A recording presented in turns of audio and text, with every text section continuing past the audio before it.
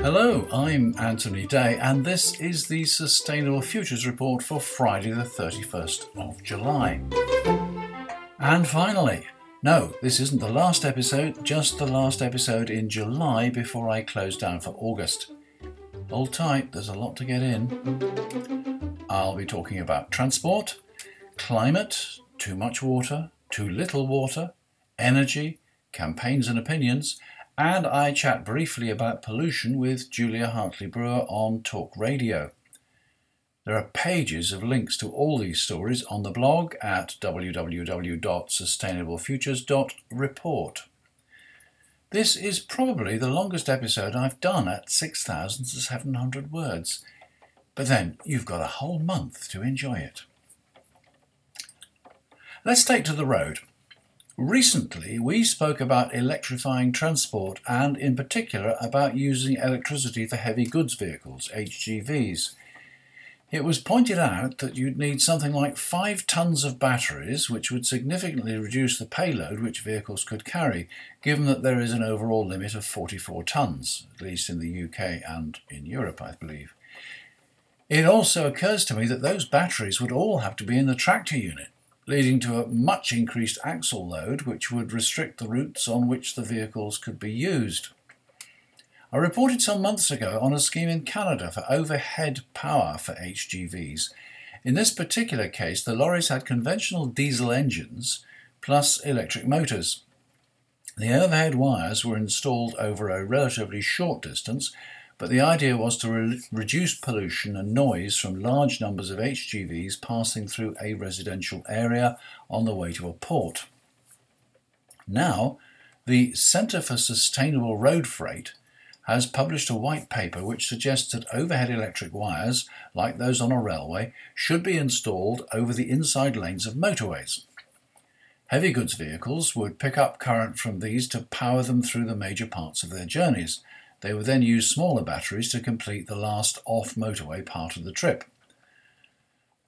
The white paper says a total investment in the region of £19.3 billion would be required to electrify almost all the UK's long-haul freight vehicles, corresponding to 65% of road freight movements. The estimated CO2 saving would be 13.4 megatons of CO2 equivalent per annum, along with substantial air quality benefits. The remaining 35% of freight movements are mainly urban deliveries that are expected to move to battery electric lorries over the next 10 years. The investment compares well with the size of other planned infrastructure projects. Work could get underway immediately with an £80 million pilot project in the northeast of England. 65% of road freight movements electrified for £19.3 billion. Compare this with HS2, the high-speed passenger railway under construction from London to Birmingham, budgeted at some £80 billion and confidently expected to cost over £100 billion. That will carry no freight, just passengers wealthy enough to afford the premium fare to save them 20 minutes on their journey. The Guardian newspaper is a rich resource for many of my stories like these about the climate. One evening back in June, ripples of electric blue clouds shimmered in the twilight sky after sunset. These were noctilucent clouds, the highest clouds in the world, more than 50 miles or 80 kilometres up on the edge of space, and looked like something from another planet. These clouds may also be a warning sign of the climate crisis. They were first recorded in 1885 and were rarely seen for years afterwards, largely in polar regions. But in recent times, the clouds have appeared much further afield and are growing much brighter.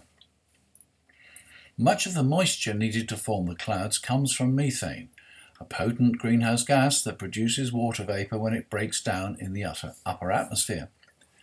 And as methane pollution has increased, so noctilucent clouds have grown more common and more widespread. As the climate changes, a study published in the journal Nature Communications predicts that the UK could see 40 degrees centigrade temperatures every 15 years instead of every century or so. Lead author Nikolaos Christidis of the Met Office Hadley Centre said, "The rate of change is remarkable. Last year, we had the record temperature in the UK and Public Health England reported spikes in mortality," he continued. "When these kinds of events happen, we have detrimental impacts to our transport infrastructure, agricultural catastrophes and water shortages. We need to reduce our vulnerability to these kinds of impacts." The government's official advisers, the Committee on Climate Change, said, "The UK is poorly prepared for the very serious impacts of climate change, including overheating." According to the BBC, the Public Accounts Committee warns that some parts of England will run out of water within the next 20 years unless urgent action is taken. People in certain parts of the UK, particularly in the southeast, already have less water available to them than those in countries like Morocco, according to several water companies in the region. With 20% of water wasted, the committee is calling on the government to establish a league table for water companies to pressure them into dealing with leaks. It also wants efficiency labels on domestic products like washing machines and dishwashers to be made compulsory. Vanessa Spate, Professor of Integrated Water Systems at Sheffield University, told BBC News, "The UK has some of the oldest water infrastructure in the world, and while it has served us well, it is now time to look to the future with significant water infrastructure investment that will address leakage as well as related reliability and water quality issues." While there are serious risks from drought, we are still at risk from floods. The government's long-awaited strategy for tackling floods in England does not go far enough and appears to conflict with Boris Johnson's build, build, build plan for more housing, experts have said. Professor Hannah Cloak, a hydrologist at the University of Reading, said the government's pledge to reduce house building on floodplains did not sound in tune with the Prime Minister's commitment to cutting red tape to build new homes more quickly under Project Speed. Cloak said a fortnight ago Boris was attacking newt counting and bemoaning the pace of progress in the UK. Dealing with flooding shows precisely the difficulties behind his promise to build better, faster and greener. Sometimes being better and greener requires building more slowly and carefully, or we risk long-term economic and social costs that we cannot afford. About 20,000 homes a year are built on land at the highest risk of flooding in England, equating to 1 in 10 of all new homes since 2013. Planning policy says housing should be based in areas at the least risk of flooding, yet local authorities, which face penalties if they miss house building targets, say they feel powerless to stop developments and are concerned these construction projects will only increase in number. Meanwhile, up north, a long way up north, between January and June, temperatures in the far north of Russia were more than 5 degrees centigrade above average, causing permafrost to melt, buildings to collapse, and sparking an unusually early and intense start to the forest fires season. On the 20th of June, a monitoring station in Verkhoyansk registered a record high of 38 degrees centigrade. In a study by World Weather Attribution, scientists from France, Germany, Netherlands, Russia, Switzerland and the UK collaborated to examine whether and to what extent human-induced climate change had a part to play in making this heatwave hotter and more likely. The results showed with high confidence that the January to June 2020 prolonged heat was made at least 600 times more likely as a result of human-induced climate change. They noted that even with climate change, the prolonged heat was a very rare event, expected to occur less than once every 130 years. Global warming, of course, isn't just about heat. A study published in Geophysical Research Letters shows that the unusually large discharges of meltwater from Greenland and the Arctic in the last few years created a lasting freshwater pond at the ocean's surface. Because freshwater cools faster than salt water, this pond has increased the temperature difference from north to south and helped to trigger some of the extreme winter storms seen in northern Europe. The authors anticipate that increased melting in future years is likely to whip up storms of even greater intensity and barrel them towards northern Europe. Leslie Field, founder of ice911.org, wants to sprinkle 19,000 square miles of ice with reflective silica granules to slow down the melting of the ice. The cost is estimated to be around $750 million, not including labour. The continued funding for such an effort will have to come from private donors or the UN or perhaps the World Bank. That, too, isn't certain as yet, despite a large-scale launch of ice covering earmarked for 2020. It's not chump change, but compared to other options, it's cost-effective, she said. It's a matter of trying to prevent the horrific list of things such as sea level rise, storms and so on that will come from climate change. Things that'll cost us trillions, not billions. Meanwhile, a team of scientists at Arizona State University wants to add an extra metre of sea ice to the Arctic's current thickness by spending $500 billion on a network of 10 million wind-powered pumps that would be used to push seawater onto the surface of the ice where it would freeze. Our only strategy at present seems to be to tell people to stop burning fossil fuels, lead physicist Stephen Desch said. It's a good idea, but it's going to need a lot more than that to stop the Arctic sea ice from disappearing. Elsewhere, there is a plan to use 16 trillion miniature robots to deflect the sun's heat away from Earth. Or there's a project to pump aerosols into clouds in order to brighten them and bolster their reflective power. Another scheme, devised by the scientist who developed Australia's polymer banknotes, is trialling a thin sun shield to be placed over parts of the Great Barrier Reef, which has recently suffered from severe coral bleaching. The problem with all of these geoengineering ideas is that no one knows how well they will work, if at all. And if it all goes horribly wrong, we won't be able to just walk away. Even if it works, another study found that the temperature reductions as a result of the drop in carbon dioxide or other emissions because of COVID-19 were so small they would not be measurable. The message seems to be that if we continue business as usual, atmospheric heating will soon reach dangerous levels. However, if we ever did manage to cut greenhouse gas emissions sufficiently, the temperature would become stable, but we wouldn't see reductions for a long time. We could perhaps take comfort from the fact that the next generation would benefit. Writing in The Guardian, Dr. Tamsin Edwards, a senior lecturer in physical geography at King's College London, explains how sprinkling fields with basalt rock dust could remove CO2 from the atmosphere through the natural process of weathering.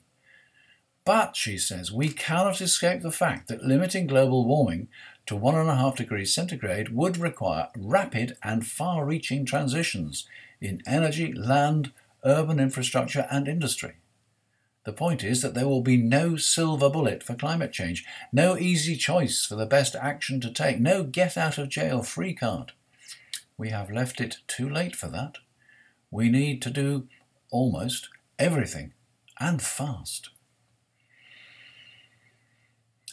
Turning now to pollution, research published in the journal Proceedings of the Royal Society B reports the discovery of a methane seep at a 10-metre deep site known as Cinder Cones in McMurdo Sound, Antarctica. The study provides the first report of the evolution of a seep system from a non-seep environment and reveals that the rate of microbial succession may have an unrealised impact on greenhouse gas emission from marine methane reservoirs. It's all right, it gets easier.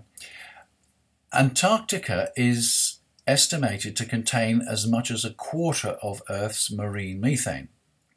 The methane cycle is not perfectly understood, but it is well known that methane is a far more powerful greenhouse gas than CO2. so any reports of it leaking into the atmosphere must be a cause for concern. The authors say climate change will increase the release of methane from subsurface marine reservoirs, and while predicting the impact of this release is multifaceted, methanotrophy in the oceans is expected to minimize the atmospheric footprint of this release. Methanotrophy is the consumption of methane by bacteria and other organisms. What the scientists are saying is that while methane is seeping into the oceans, most of it is being absorbed by organisms, so very little is escaping into the atmosphere. They go on to say that methane-consuming organisms grow very slowly, so presumably if the seepage speeds up, they may be unable to absorb it all. An area for more research and careful monitoring. And now a dispatch which I thought initially came from the Department of the Bleedin' Obvious. A study has found that car tyres are a major source of ocean microplastics. Well, I would have thought that was obvious. We all know that car tyres wear out, but they take tens of thousands of miles to wear out, so must wear out by shedding extremely fine particles. These fragments are deposited on the roads, and when the rain comes, they're washed into the ditch.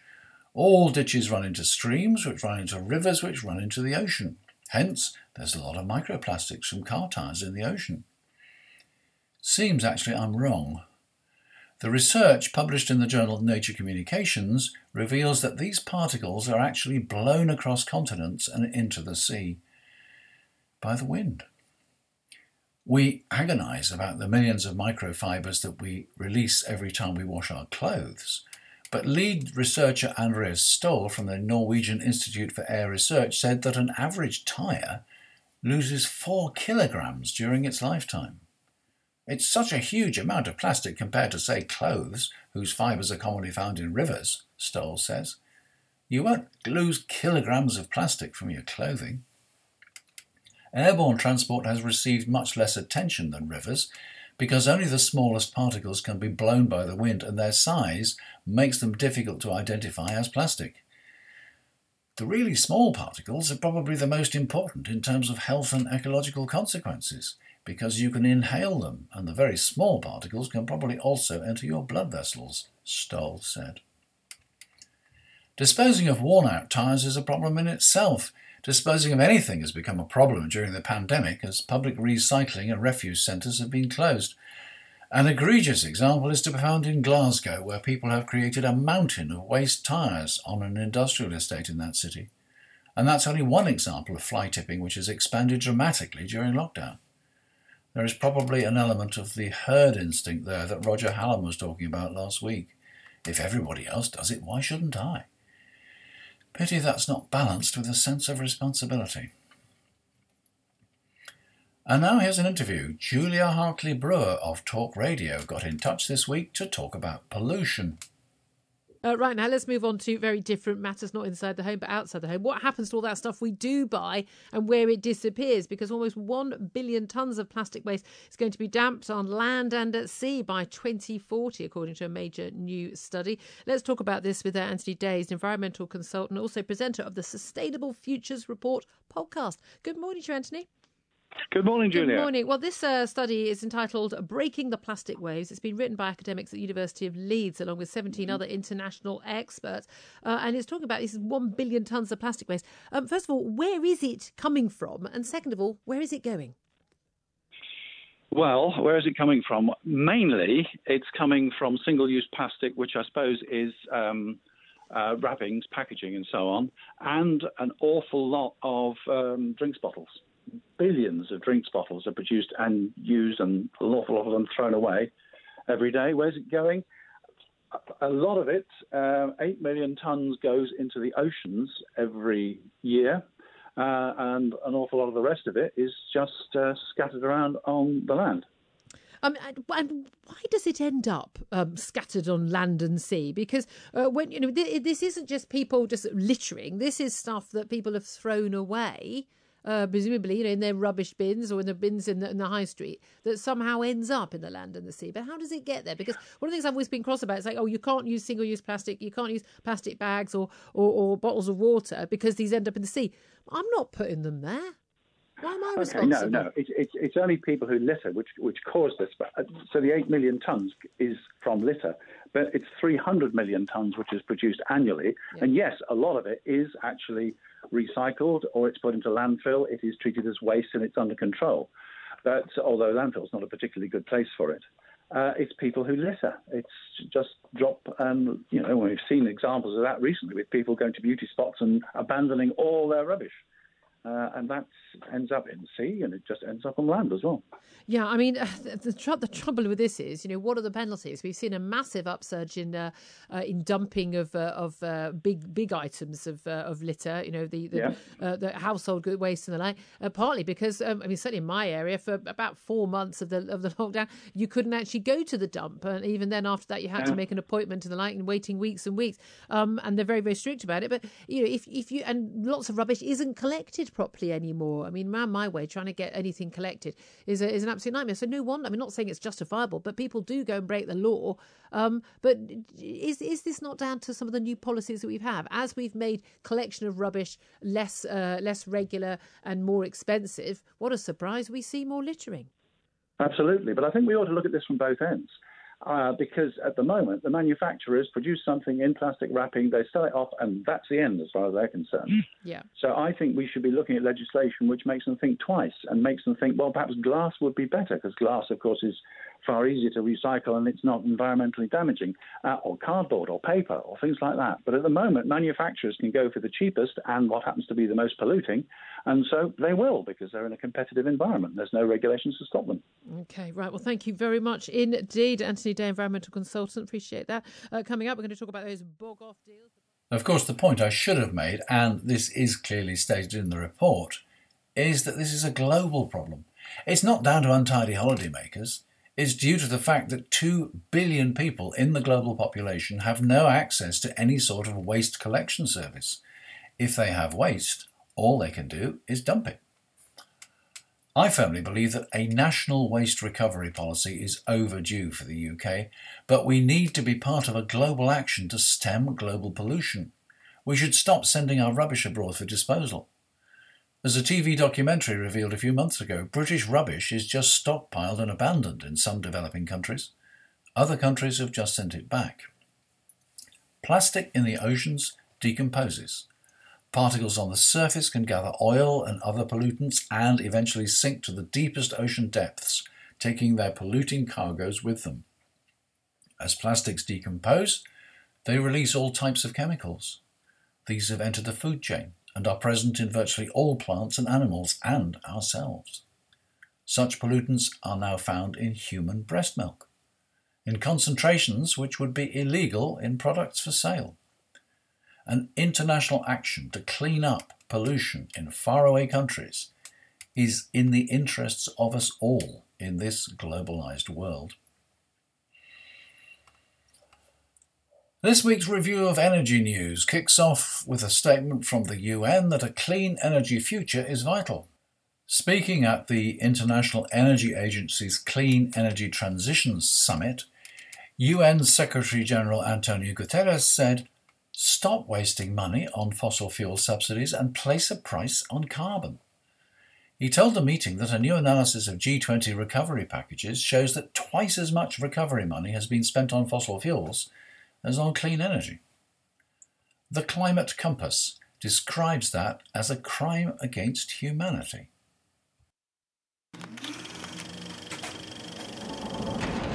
Every Thursday, the Bank of England announces more bailout money to finance mostly the fossil fuel sector. This proves beyond any doubt that the government, the financial elite and the corporations are working in their own financial interests and not for the survival of humanity. There's a link to that video and to the Climate Compass on the blog. Turning to technology, Faraday Insights, the journal of the Faraday Institution, reports that lithium-sulfur technology has the potential to offer cheaper, lighter-weight batteries that also offer safety advantages. After initially finding use in niche markets such as satellites, drones and military vehicles, the technology has the potential to transform aviation in the long term. electric aircraft offering short-range flights or vertical takeoff and landing, including personalised aviation and flying taxis in cities, are distinct possibilities by 2050. The UK, which is already home to established lithium-sulfur battery manufacturers and to leading academics in the field, has a great opportunity to be the global leader in this groundbreaking technology. Watch this space. Of course, batteries are not the only way of storing energy. There are plans to install a giant £25 million flywheel in Scotland. Linked to the grid, it'll be spun up with surplus electricity and will return electricity to the grid via a generator when required. The inertia of this massive unit will help to maintain the stability of the frequency of the grid, offsetting the very variable inputs from renewables. And of course it does this without any sort of emissions or pollution. £25 million for a wheel sounds a lot though. Energy companies have accused the regulator Ofgem of putting Britain's climate goals at risk by clamping down on returns for green investors in an effort to shave £20 a year from home energy bills. Ofgem has proposed halving the returns that companies can make over the next 5 years through a £25 billion green investment plan designed to prepare Britain's energy infrastructure for a low-carbon future. Major energy companies including National Grid, SSE and Scottish Power have warned that setting investor returns at 3.95%, down from the current 7 to 8%, could slow the pace of Britain's energy transition by making the UK less attractive to investors. There's also concern over Ofgem's decision to cut the total investment allowed in new electricity grid projects to between £5.9 billion and £9.1 billion for the next 5 years, which falls short of the £9.6 billion invested over the last 5 years. The proposed limit is well below the spending proposed by the industry at £10.8 billion to prepare for a surge in power demand from electric cars, hobs and heat pumps. Meanwhile, work begins in Lincolnshire on the world's longest subsea power cable. The 765-kilometre cable is a joint venture between National Grid in the UK and Denmark's Energinet. By 2023, the high-voltage direct current link will transmit the equivalent of enough electricity to power 1.5 million British homes between Bicker Fen in Lincolnshire and the South Jutland region in Denmark.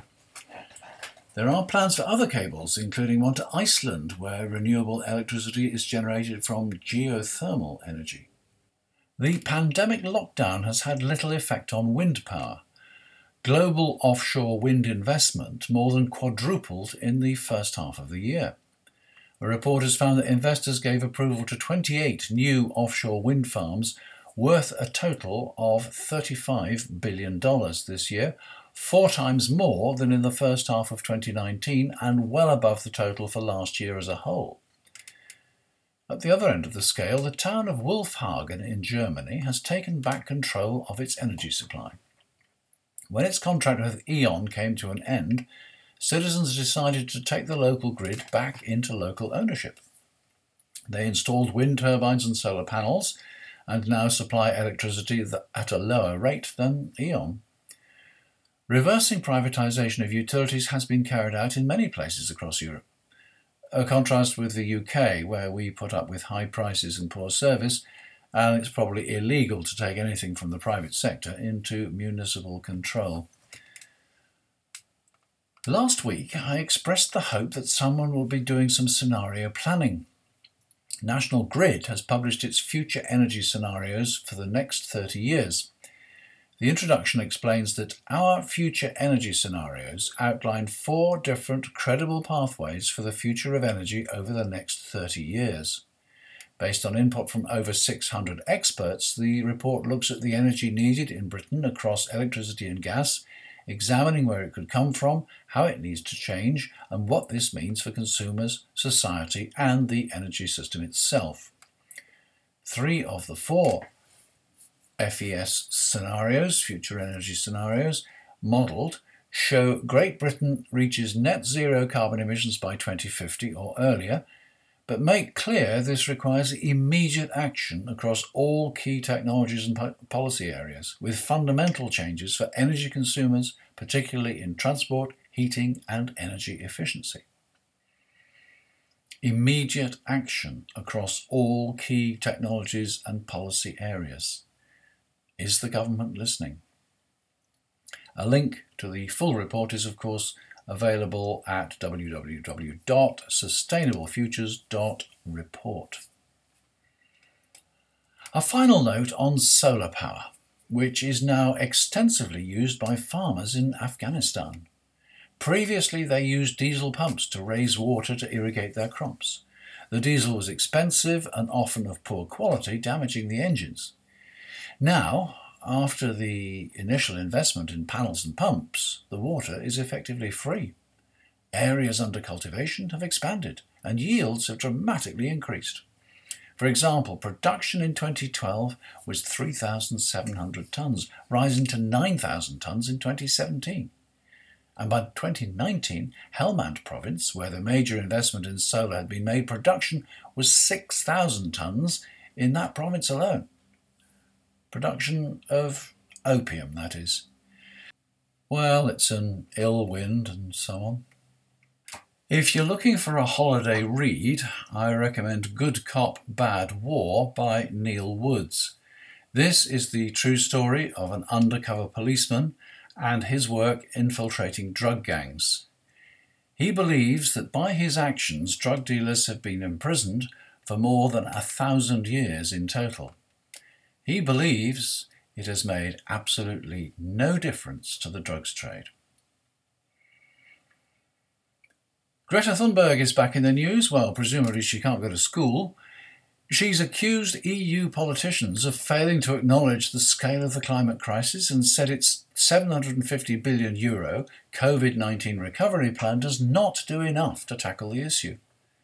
They are still denying the fact and ignoring the fact that we are facing a climate emergency, and the climate crisis has still not once been treated as a crisis, Thunberg told The Guardian. As long as the climate crisis is not being treated as a crisis, the changes that are necessary will not happen. Greta and fellow activists have written an open letter to EU leaders demanding they act immediately to avoid the worst effects of the climate crisis. The letter, signed by 80,000 people, including some of the world's leading scientists, argues that the COVID-19 pandemic has shown that most leaders are able to act swiftly and decisively when they deem it necessary, but that the same urgency has been missing in response to climate change.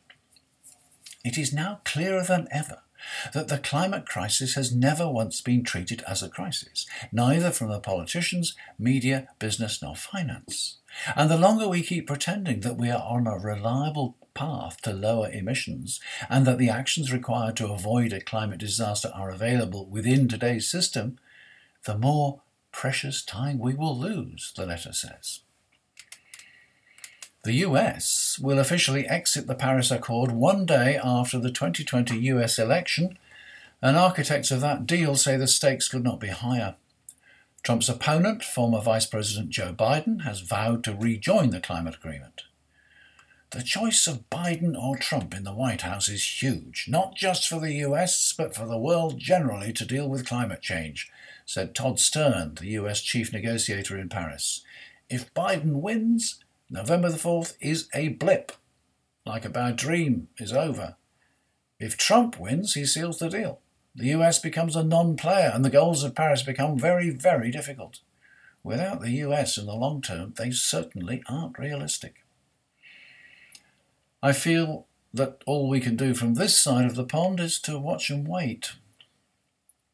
The World Economic Forum has published a report entitled The Future of Nature and Business. The great acceleration of the world economy over the last 70 years has brought an unprecedented increase in output and human welfare. Human population grew from 2.5 billion in 1950 to close to 8 billion today. At the same time, the average person has become 4.4 times richer, and lives 25 years longer than in 1950. Since 1990, the number of people living on less than $1.25 a day has reduced by one half, and roughly 700 million more people entered the mushrooming global middle classes. Yet, the Great Acceleration carried important costs, among which were its profound impacts on natural systems, including the degradation and loss of whole species and critical ecosystems. COVID-19 has brought the Great Acceleration to a screeching halt. Scientists have warned us against returning to business as usual in light of the looming nature crisis. Nature loss brings a whole new set of risks, including potentially deadlier pandemics. We are sleepwalking into a catastrophe if we continue to ignore this reality. It won't be easy or straightforward, but a failure to act will be even more painful. We need to commit to this path and be willing to work together. The World Economic Forum, as the international organization for public-private cooperation, pledges to help public, private and civil society stakeholders reset their relationship with nature as part of the Great Reset Agenda in a way that will be nature positive, value creating and job rich. Fine words. Who's listening? Maybe journalist George Monbiot is listening. He's been warning about the climate crisis for decades and is increasingly strident about inequality.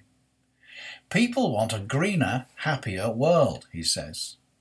Politicians don't. The main thrust of this latest article is a criticism of the government's strategy for post-COVID recovery. Normal is a fairyland to which we can never return, he says.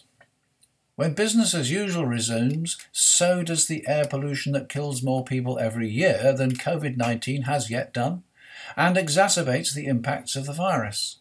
Climate breakdown and air pollution are two aspects of a wider dysbiosis.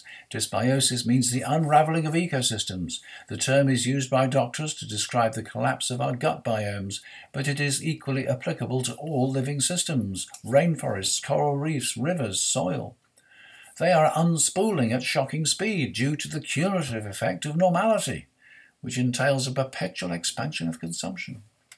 But the Westminster government is determined to shove us back into hyper-normality regardless of our wishes. This week, the Environment Secretary, George Eustice, signalled that he intends to rip up our system of environmental assessments. The government's proposed free ports, in which tax and regulations are suspended, will not only exacerbate fraud and money laundering, but also expose the surrounding wetlands and mudflats and the rich wildlife they harbour to destruction and pollution. The trade deal it intends to strike with the US could override parliamentary sovereignty and destroy our environmental standards without public consent. No need to worry about Trump then. We have plenty to deal with at home. One last thing, well, three actually. The first is an article and accompanying short video by Simon Sinek. He seems to be a speaker talking about the climate crisis rather than a climate activist becoming a speaker. He says, "We've got the communication of the climate message all wrong," and echoing the remarks of Roger Hallam reported last week, explains how the average person gives little importance to things which are remote in space or time. Hence, warnings of disaster in 2050 are simply ignored. He sees global warming as a misleading term. It sounds too cosy, and people confuse climate with weather, so that when there's a cold snap, they believe that global warming can't be happening. He suggests that we should be talking about climate cancer, to bring home the seriousness and urgency of the situation. We should not just concentrate on remote targets like net zero by 2050, but set near-term intermediate targets and engage everyone in achieving them. And we shouldn't talk about saving the planet. The planet will always survive. Our task is saving humanity. I'm involved in a group of speakers who are examining the best way of delivering the climate message. I'll let you know how we get on. In fact, I'll probably try out their techniques on you. Second last thing, Extinction Rebellion is planning actions in September. I'll bring you news of that next time. And the last thing, doubt. It's much more subtle than flat denial. It's insidious. It's been used by oil companies to delay regulations and used notoriously by tobacco companies to confuse the message on the dangers of smoking. A series of 15-minute programmes on doubt were released by BBC Radio this week. Find them on the BBC Sounds app or via the link on this blog. And that's it. Yes, that was the last Sustainable Futures Report until September. As always, I hope that you are safe and well and that you continue to be so. If you have the opportunity for a holiday, I hope you enjoy it. And I hope this podcast and the related references will give you something to pass any idle time you may have. I'm Anthony Day, and I shall be back with the Sustainable Futures Report in September. Thank you for listening, and thank you as always to all my patrons for their support. It's a pretty exclusive group, but that doesn't mean you can't be a member, and you'd be most welcome.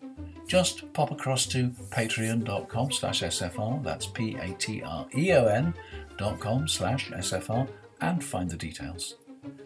I'm Anthony Day. That was the Sustainable Futures Report. Until next time.